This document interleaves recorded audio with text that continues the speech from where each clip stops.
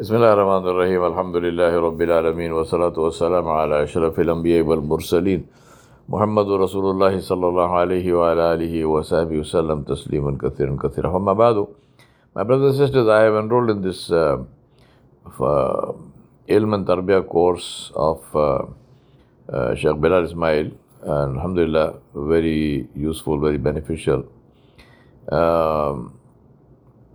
As part of the course, in the first module, which is the book called 33 Lessons, which is a book for what Sheikh Bilal calls the new Muslims and the rusty Muslims, mashallah.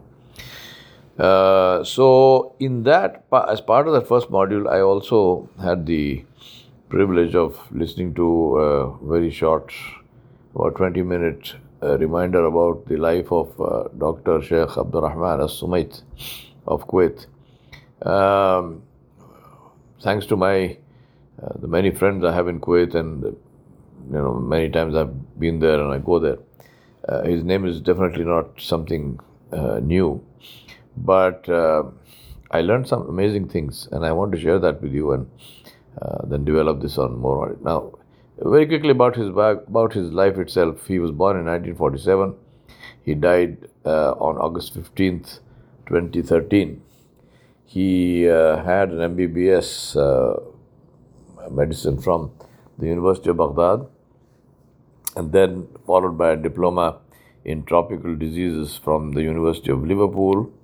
He had a postgraduate MD in internal medicine and diseases of the digestive system from McGill University, Montreal, Canada, and then 1974 to 78, he did research in liver cancer and then he also worked in King's College Hospital in London from 2 years, 1979 1980. So here is a man who was highly qualified, highly respected, top of his profession, and alhamdulillah. So what does he do? He decided to dedicate his life to working with and helping the people of Africa. Quite amazing. One of the stories of his childhood as growing up in Kuwait, he saw something which, if you travel all over the Middle East, you see this practically in every country, which is migrant labor, India's, Pakistanis, Bangladeshis, and so on, who at the end of the day are standing, on the side of the street, trying to get to their housing, which is in segregated areas outside the city. And so he saw this in Kuwait. He and a group of his friends, while they were in school, high school, they saw these people. And imagine the heat of Kuwait, standing in the afternoon, trying to get home, because, so what they did was, and imagine, this is the power of raising of children, how parents raise children. Abdurrahman As-Sumait and his few of his friends, they collected their pocket money and accumulated until they had enough to buy a second-hand car. And then they would drive whoever they could fit into this car to their places of residence every day without charging them any money. Now, this is where the heart, the desire to please Allah subhanahu wa ta'ala comes from.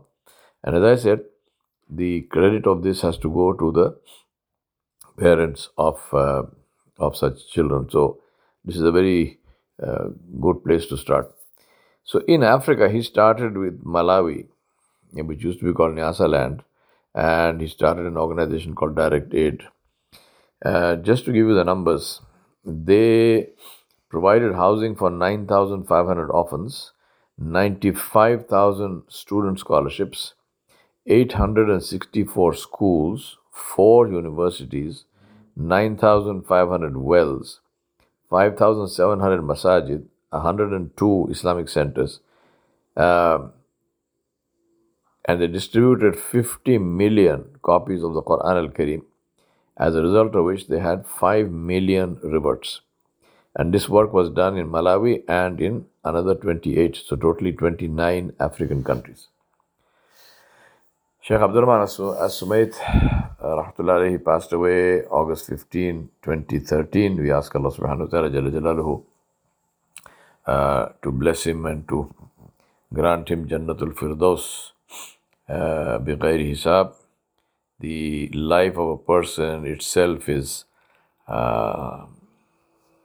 proof, inshallah, of the acceptance of their life and of the pleasure of Allah subhanahu wa ta'ala, that Allah is pleased with them, inshallah. We ask this for Shaykh Abdul Rahman. And also we ask for Allah subhanahu wa ta'ala to put in our hearts to live lives like this, which are lives of significance and consequence.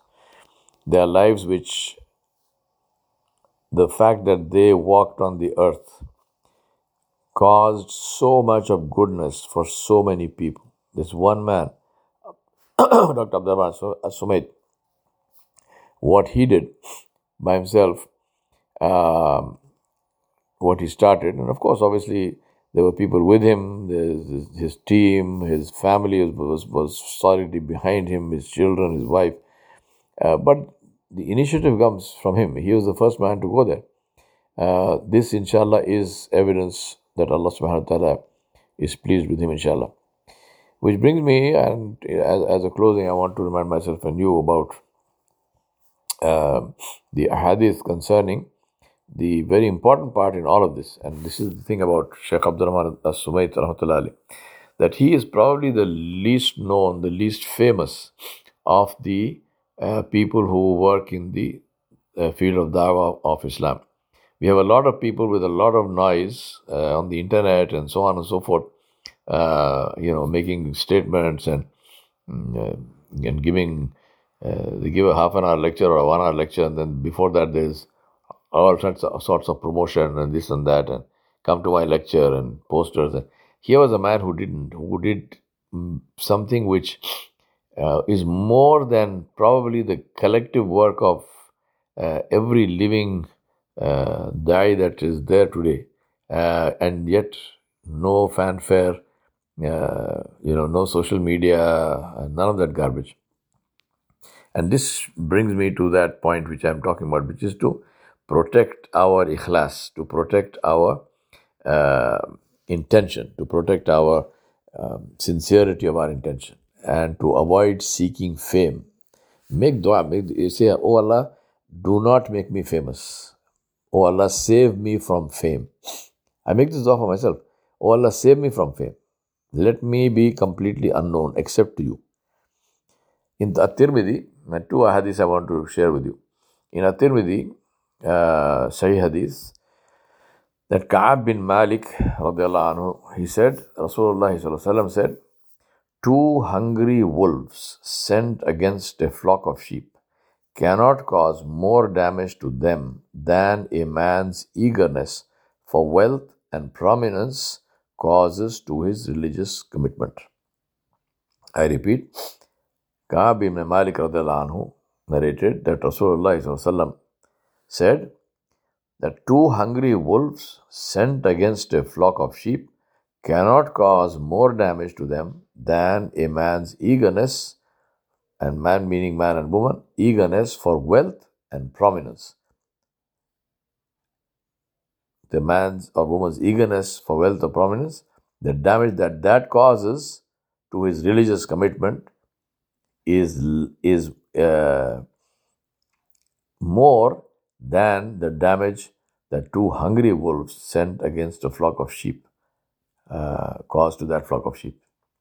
So 2 hungry wolves sent against a flock of sheep cannot cause more damage to them than a man's eagerness for wealth and prominence causes to his religious commitment. The second hadith, and not this is not a hadith, this is a statement of Ibn Taymiyyah rahmatullah alayh. He said that Rasulullah sallallahu alaihi wasallam, and he is explaining this hadith. Ibn Taymiyyah rahmatullah alayh said that Rasulullah sallallahu alaihi wasallam explained that the damage that eagerness for wealth and prominence causes to one's religious commitment is no less than, actually, it is more than the damage that two hungry wolves would cause in a sheep pen. And this is quite obvious. If there is sound religious commitment, there cannot be this eagerness, because once the heart tastes the sweetness of servitude to Allah and love for Him, then there will be nothing dearer to the individual than that, and He will give it precedence over other things. In that way, Allah subhanahu wa ta'ala diverts evil deeds and shameful acts from those who are sincere to Allah subhanahu wa ta'ala alone. I ask Allah subhanahu wa ta'ala Jalla Jalaluhu to help us to do that which is pleasing to Him, and to save us from all desire for name and fame, and from all desire to make money out of Islam. Islam came to us free. Let us make sure that if we are doing the da'wat of Islam, let us do it free. Let us ask reward only from Allah subhanahu wa ta'ala alone, not from human beings. Wa sallallahu ala nabiyil kareem wa ala alihi wa sahbihi ajma'in bi rahmatika ya arhamar rahimin.